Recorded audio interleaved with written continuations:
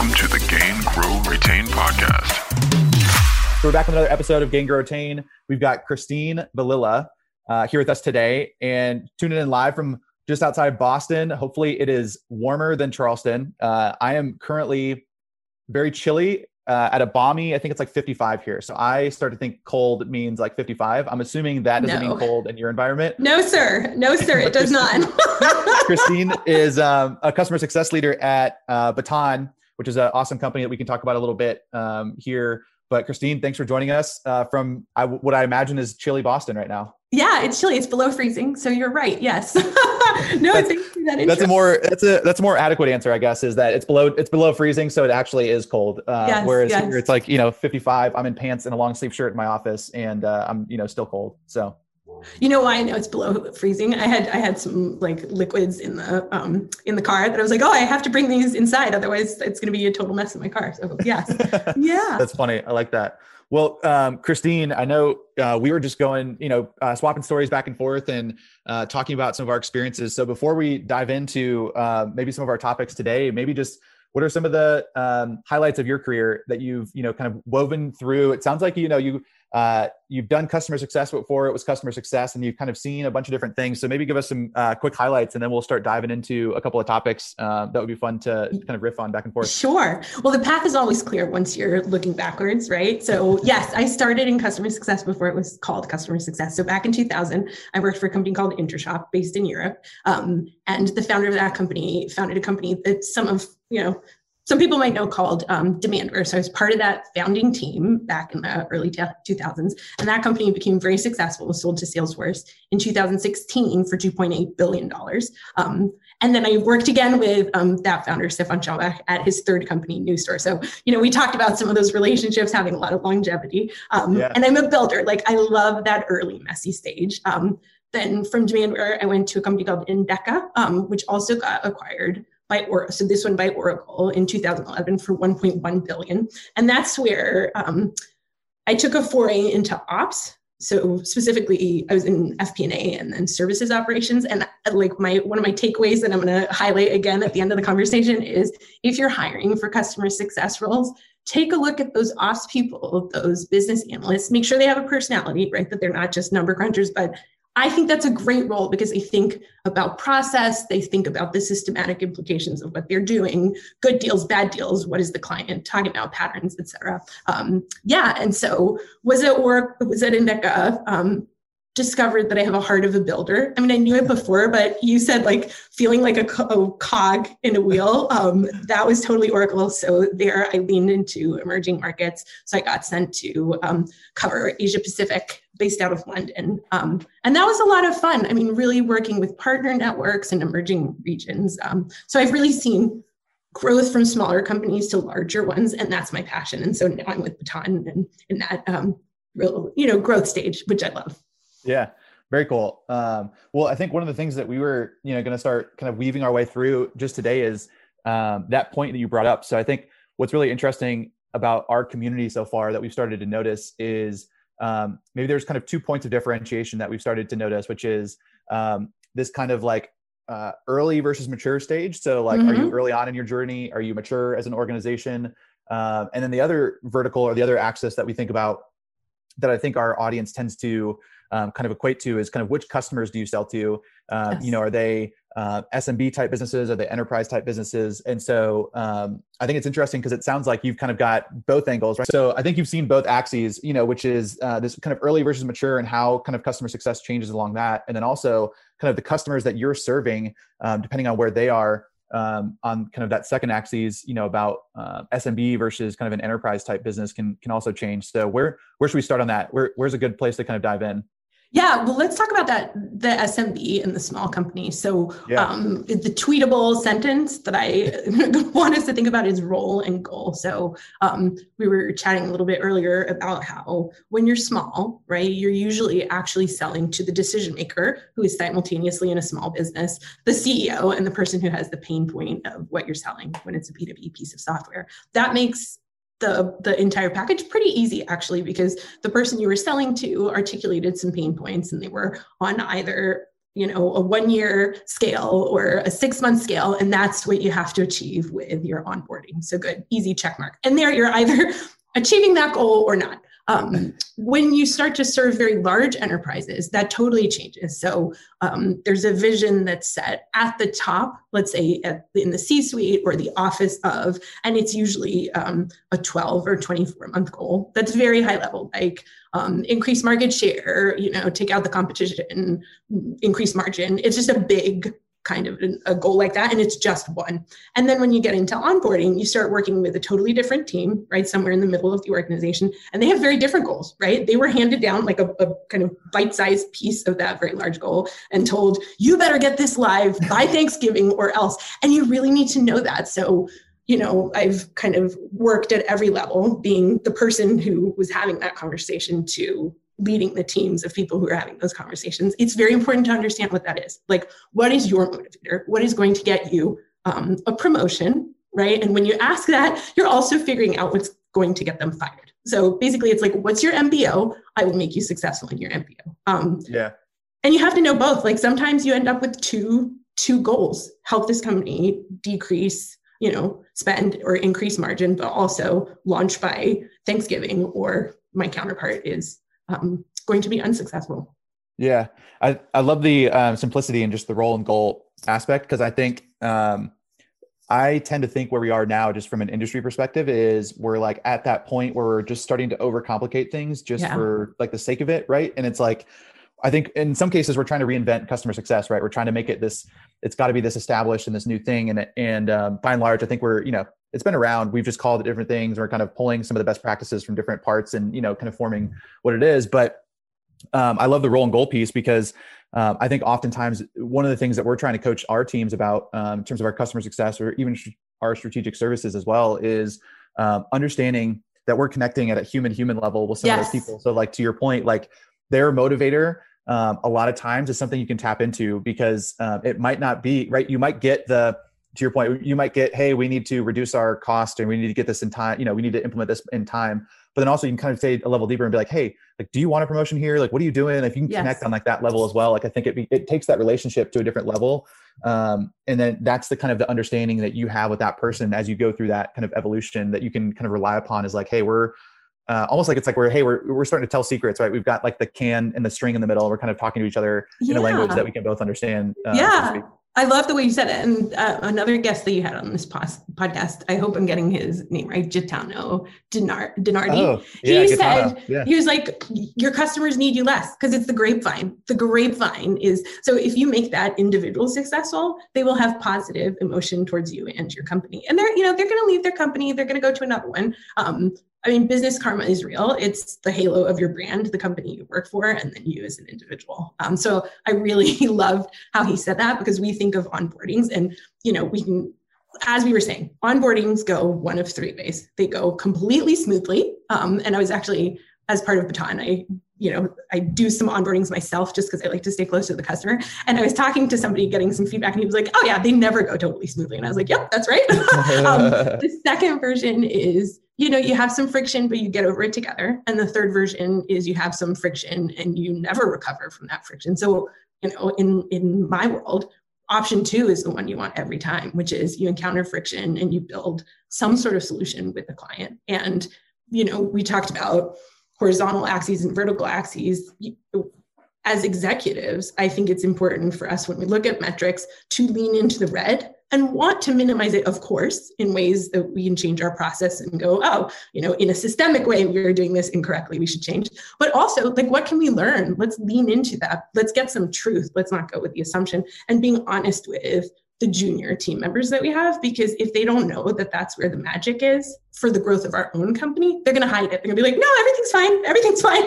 How many of us have been surprised and gone, well, how long have we known about this? Right? It's because we aren't inviting that friction point. And like, I wish there was a better word. Maybe you and I can come up with one of like, where the magic happens. That's where the relationship is built with your client. Like a client who's gone through something tough with you, maybe like the Tough Mudder races, is going to be so much closer to you than somebody who's like, yeah, it was a great implementation. I have nothing to say. The onboarding is unmemorable. Or they made me successful. They saved my bacon. I'm getting a promotion because of them. Yeah. I was just looking up synonyms. I was looking up like adversity as like another word, but I feel like that might be, that might be somewhere else. But no, I tend to actually like the word friction a lot because, and I'll give you an example of like where I use it in our customer experience. That might be interesting. But I wanted to go back for a minute because I loved the fact that you said, there's 3 ways that onboardings go, which is going smoothly, friction and get over it, or friction and you don't get over it. And I love that you just glossed over the first one, or like the first one and just said, hey, you know what? Nothing's ever going to go smoothly. Like as much as we hope it in this world, we want it, it's just like, let's not kid ourselves here. Like, let's just prepare for situation number 2, which is like, how do we create as many situations, positive experiences where we have friction, we get over it.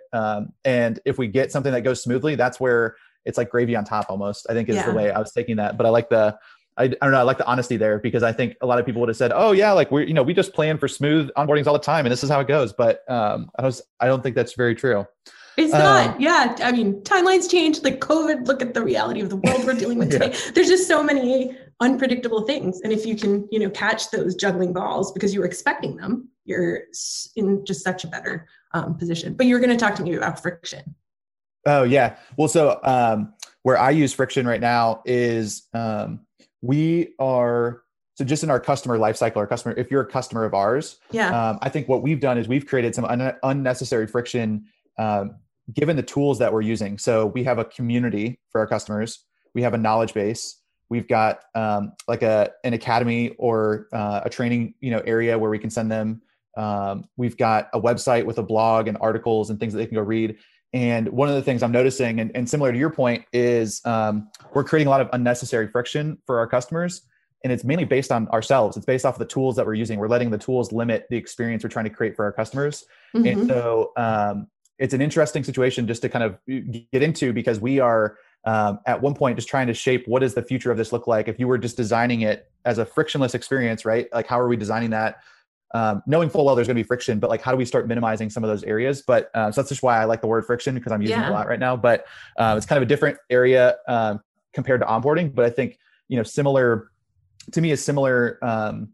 idea where in onboarding, like you mentioned, there's going smoothly, friction and get over it, or friction and not get over it. And I think right now you can almost take those same 3 categories and just say for our customer experience, like, is it going smoothly? Are we creating friction and are we getting over it? Or now are we creating friction and not getting over it? And I think right now we're somewhere between the bottom 2 on that. Like we haven't just figured out the right way to kind of define those areas that we're trying to send the customer for a reason. And make sure why we're sending them there. So, what's popping into my head, role and goal. Who are they? What are they trying to do? That's why I wrote this down actually, because we're doing an exercise. I'm talking way too much about this, or talking way too much during this episode, but I'll probably cut this out now. We're doing an episode, or we're doing role and goal becomes really important because one thing we're trying to go test right now is this kind of dedicated training experience that we're trying to create. And so role and goal to me becomes really an easy way for us to go identify who's the role of that person, what's the goal they're trying to achieve, and then how can I just apply some very specific training, education, enablement to that person in that role. And if I can boil it down to those 2 things, I feel like that is the most simple denominator that I can get to essentially for that person to make sure it's a tailored experience. It might not be customized, but it's a tailored experience. So that's why I wrote that down. I love it.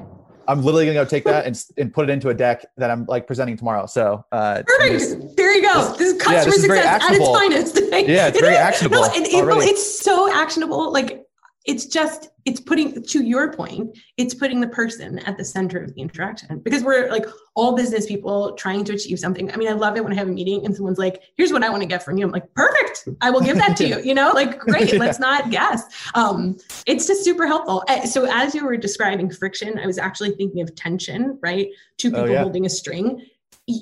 The smooth onboardings mean they're not engaged actually, because it means they've dropped the other side of the string very often. Like rarely it'll be like super smooth, but if you're facing that tension, it's because they're engaged, right? They're like, I understand what you're saying. Now that I can see the details of this story you're showing me, I'm going to change it a little bit. And that's good. That means they are fully engaged. I'll show you my notebook. I just drew, a nice little tension on a string and 2 people. Those people out there won't be able to see that, but they'll be able to hear me talk about it. But I like that example a lot. That's a good analogy because I think it fits. Like you said, if they drop the string, not necessarily a good thing, right? Because that means down the line too, we might not have a relationship established there to be able to rely upon as we go through the customer life cycle with them and as they're, hitting certain milestones. So exactly. I love that. So the company where I currently am, where I told you I started out as an advisor and was just sort of giving my opinion, and then I became very involved with Baton because they're like, no, we like your opinion, we want you to be involved more. And so now I head up customer success there. Part of the solution there is this Baton handoff, right? It's a running analogy of relay race, but it's sort of rushing to that tension point, if you will, which is if everyone can clearly see what they're trying to achieve and those tension points can be bubbled up, you can talk about them. And you talk a lot in this podcast about authenticity, and that's what it is. It's like, where is that point of authenticity? Where is the point where the cord goes boop and you go, oh, okay, hold on, you're pulling a little too hard. I don't know if I can do that. Let's reel it back and let's talk about where you can give, where I can give, and how we can make this whole thing successful. Yeah. I love that. What I wanted to go back to just for a moment, because you mentioned something just as we started talking about kind of SMB and enterprise, right? And you were mentioning how kind of SMB organizations, the role and goal. So the role might be more selling into kind of like CEOs and C-levels, right? Like you're kind of dealing with maybe the leaders of the business a lot more. And the goals are probably smaller because they're those types of businesses are growing and moving quickly, tend to be growing and moving quickly, right? So they're not thinking 3 years down the road. They're thinking, hey, we're implementing and doing something that's, 6 to 12 months. It's like, we got to be kind of moving a little bit quicker. And so I'm curious, like, do you approach the types of questions and the milestones and some of the things you were just talking about, right? The tension that we're creating on that rope. Are there different criteria that you're looking at just besides role and goal at an SMB versus like an enterprise that like becomes pretty significant that you're kind of noticing a difference between? That's a great question. So with the early stage companies, they too are currently listening to their own customers. So they have a lot of change going on with their own product. So, Blake Art was talking about the, leading with product. They're leading with product, and that means that product is evolving, which means their relationship with you is going to evolve. So I think kind of a live approach to the relationship is important at that stage. In the middle, before they get to large, two things generally happen at the same time. And they're having growth, which means what they've been doing, oh, yay, they're taking off. It's really working. But then they're looking for repeatability at the same time. So that's actually really exciting as well, because they have internal tension. Usually that's when they're like, okay, wow, what our people used to do, we need to do with tools. So for our, the purposes of our conversation, that's the most exciting part. The learning is hard to do at that time because they are so time compressed that they don't have a lot of extra time to give you. So if you are a B2B business trying to learn from your customer base, really embrace the criticism in that early stage when you're dealing with early stage companies, because they have a lot of time and interest, and they're trying to figure things out at the same time. Sometimes a tool will sort of show you how other people are doing the same thing you're doing because of the way the tool is set up. So they're getting as much out of the exchange as you are. During that, growth and repeatability, there's just no fat.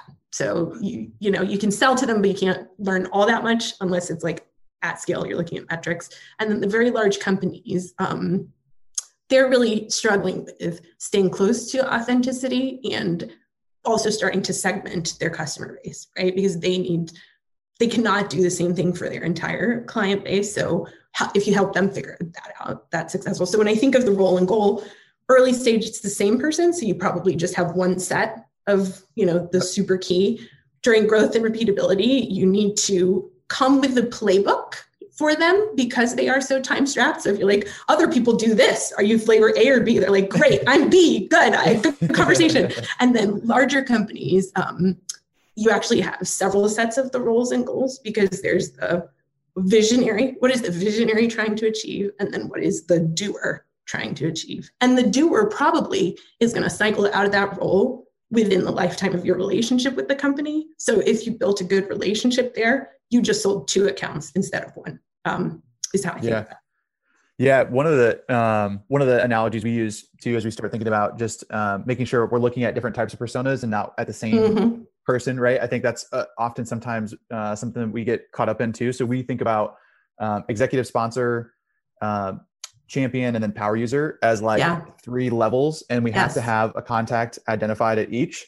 And then like that becomes kind of just a little bit of our mapping for our customers. So, who's the executive sponsor? Do we have some notes on him or her?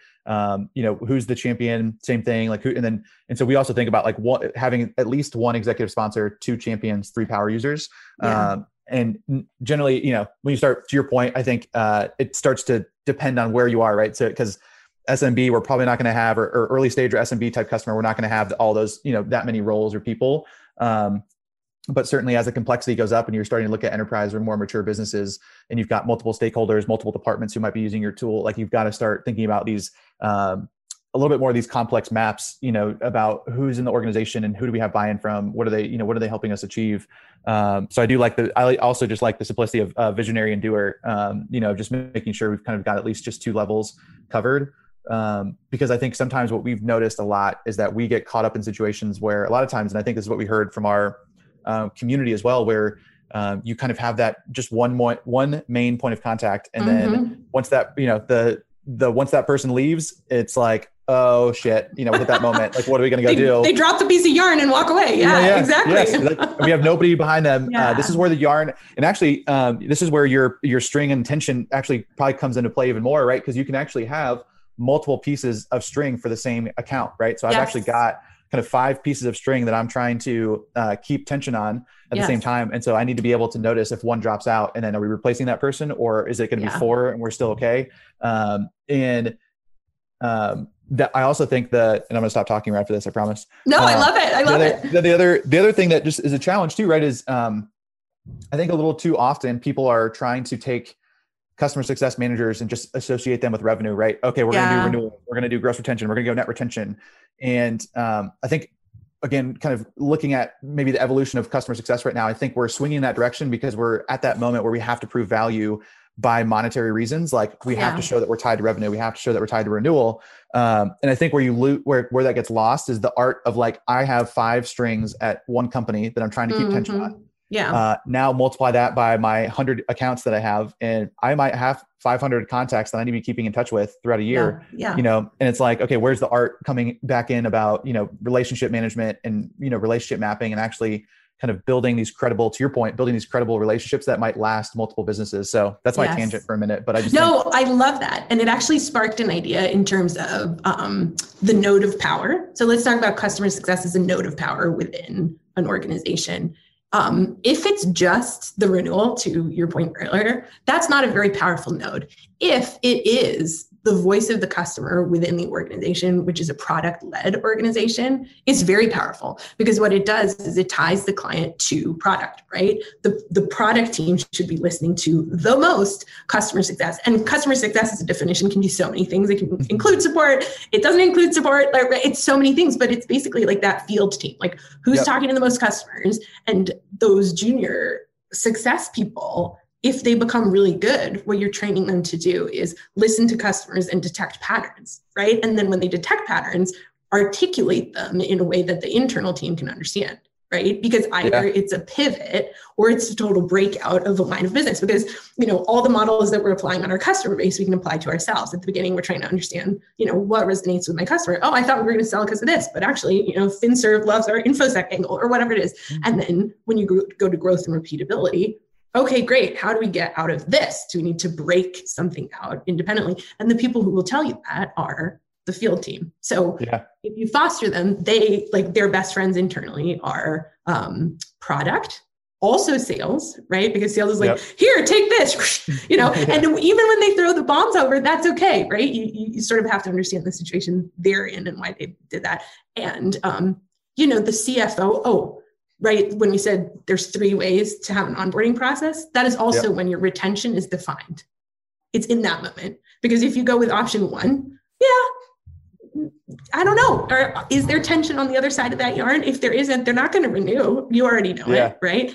If you get through the relationship, the bump, and then you get through it together, not only have you made them successful, but they're like, you know what? We picked the right vendor because holy smokes, they understood us and they are going to evolve. You know what? This is probably the right choice for the long term.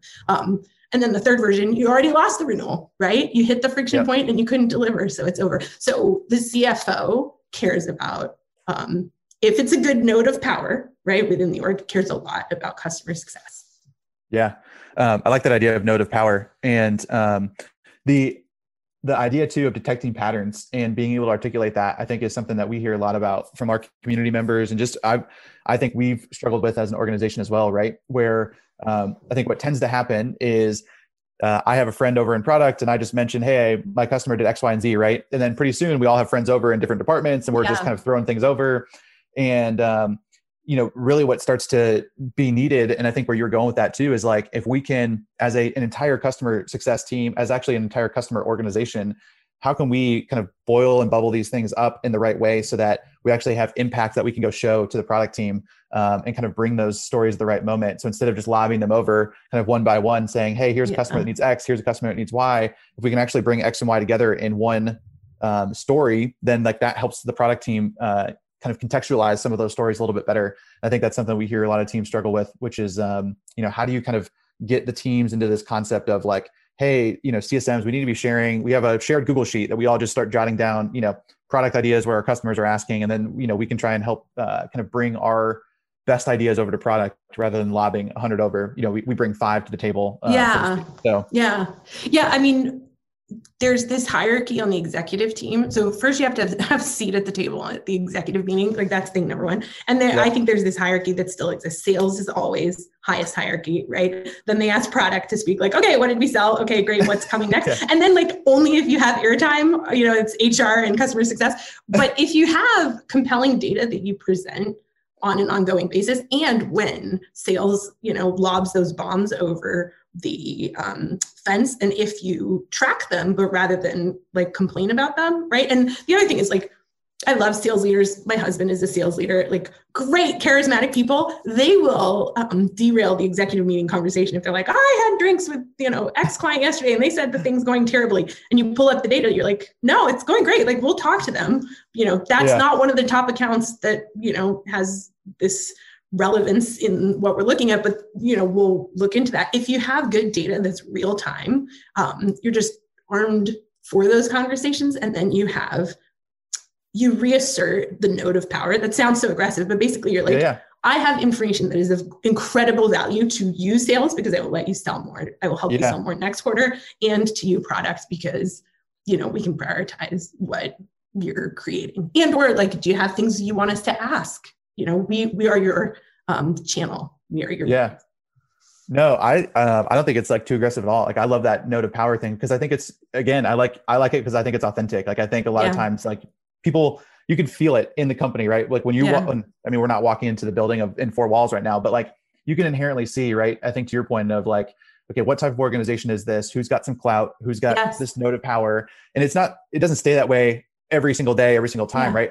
It's shift in it. But I think to your point, noticing, or at least acknowledging that, and then understanding how can I impact that node of power? And I love the point you made too, which is we need data in order to help contextualize like the problems and the challenges and the successes that we're having. But also I think one of the things that people can get misconstrued on is it's even way more powerful if you can actually bring both quantitative and qualitative data to the table. I think sometimes we focus a lot on and this goes back to your point, right? We're focusing on, their implementation only took 29 days. Like they're fine. They're underneath our 30-day mark.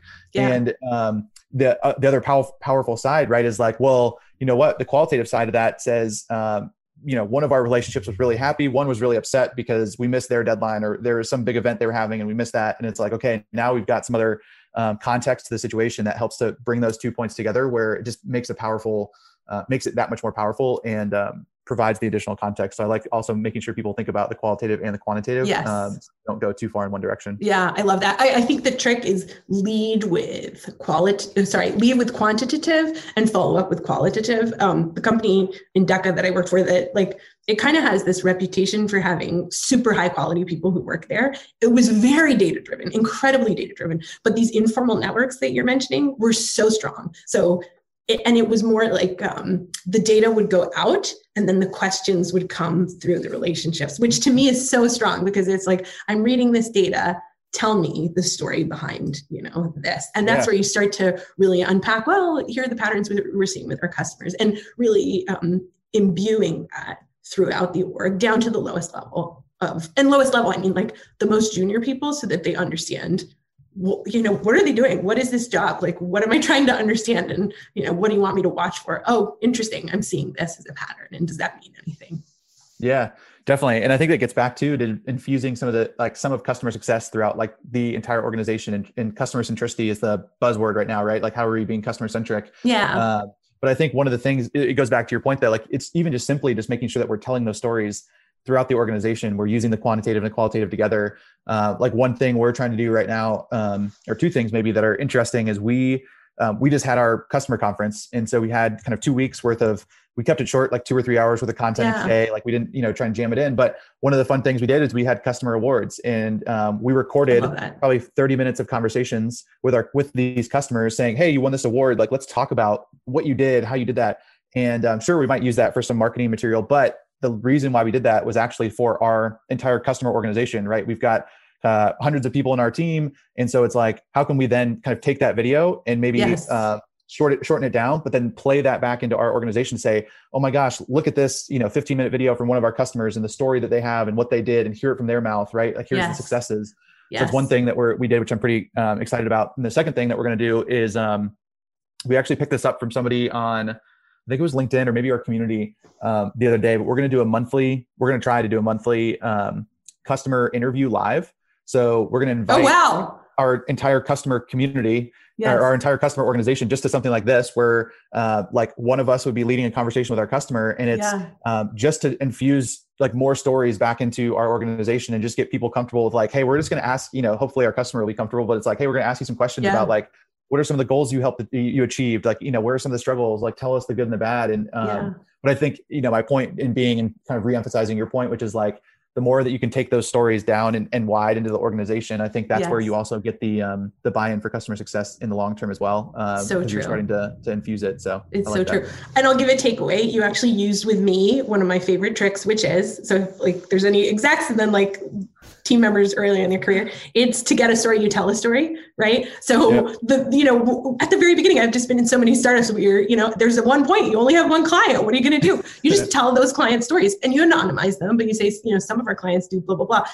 Do you do the same or the opposite? And so you've given them a reference point, and then they start telling you how they do it. And it's either like, yes, that's exactly how we do it, or no, that, we do it completely differently. But that just unlocks the conversation because you've established credibility, you've made them comfortable, and you've given them the shape of what you're asking. So a lot of these relationships is like, what are we trying to achieve? So you've given them the shape of what you're trying to achieve. So for that data collection of qualitative kind of stories, it's, to your point, give your team one story. It can be just one. Make sure they totally understand it though, right? Yeah. That it's not just a script that they're reading, but really this insight of having them listen to a full conversation is perfect, because then they really understand it and then they can ask knowledgeably. More. I don't know if you have a book full of like these little, like you've taken like complex concepts and just made them very small. So like role and goal, give a story, tell a story. Is that what it was? Yeah.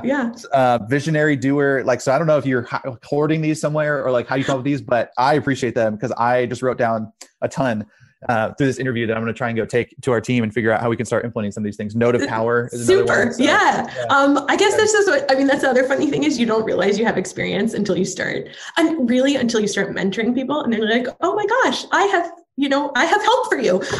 But at Baton, it might end up some of it might funnel out through the Baton method.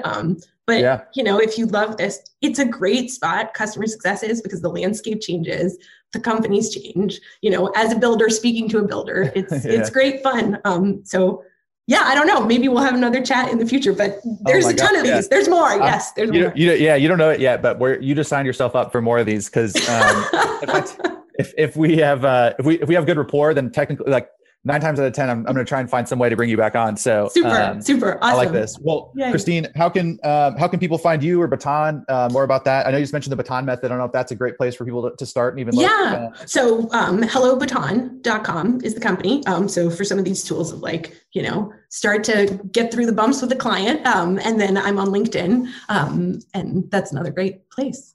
Awesome. Well, I appreciate this. I'm excited for it to come out. I'm now thinking about like what the name of it's going to be. Like maybe it's like, tension in a string, or like, something like friction and get over it. But we'll play with that as we go. Okay. I think there'll be a fun title because I feel like you've got a lot of awesome. Maybe it's roll and goal or something. But thank you for spending some time with us tonight. I'm glad my pleasure. We finally got connected and to meet, and we're going to do this again soon. Awesome. And the dogs were quiet. Look at them. They were. Yeah, actually they're, I would show you, it's a little dark in my office, but they're just sleeping. They had dinner and are sleeping now. So yes, they're very, I'll show you this guy. This is Toby. I don't know if you're a dog person, but I'm going to be. My husband's a total dog. Oh my Toby. gosh. Oh my gosh. Did you just wake him up? He's like, what? Yeah. This is Toby. We're going to cut this part out of the podcast, but this is Toby. He's just laying next to my desk. He's a nice little fella. He's like 20 pounds. Oh, I love him. Loves it. Oh my gosh. That's a good life. That's a good life. Yeah. He just had dinner. He just gets to do whatever he wants to do. So that's awesome. Well, Kristine, this was awesome. Thank you so much for doing it. And, thanks again. Yeah, I'm glad we got to meet and looking forward to doing this more. And would love if there's any way we can help you. If there's anything that we can, any introductions we can make to people, or if there's anything we can do for the community, just let me know. I'm happy to try and do anything we can to help. So sounds great. Thanks again, Jeff. Hey guys, thanks so much for taking the time to listen to the Gain, Grow, Retain podcast. If you liked what you heard, please take a moment and share the podcast with your friends and colleagues and subscribe. We really appreciate it. Talk to you soon.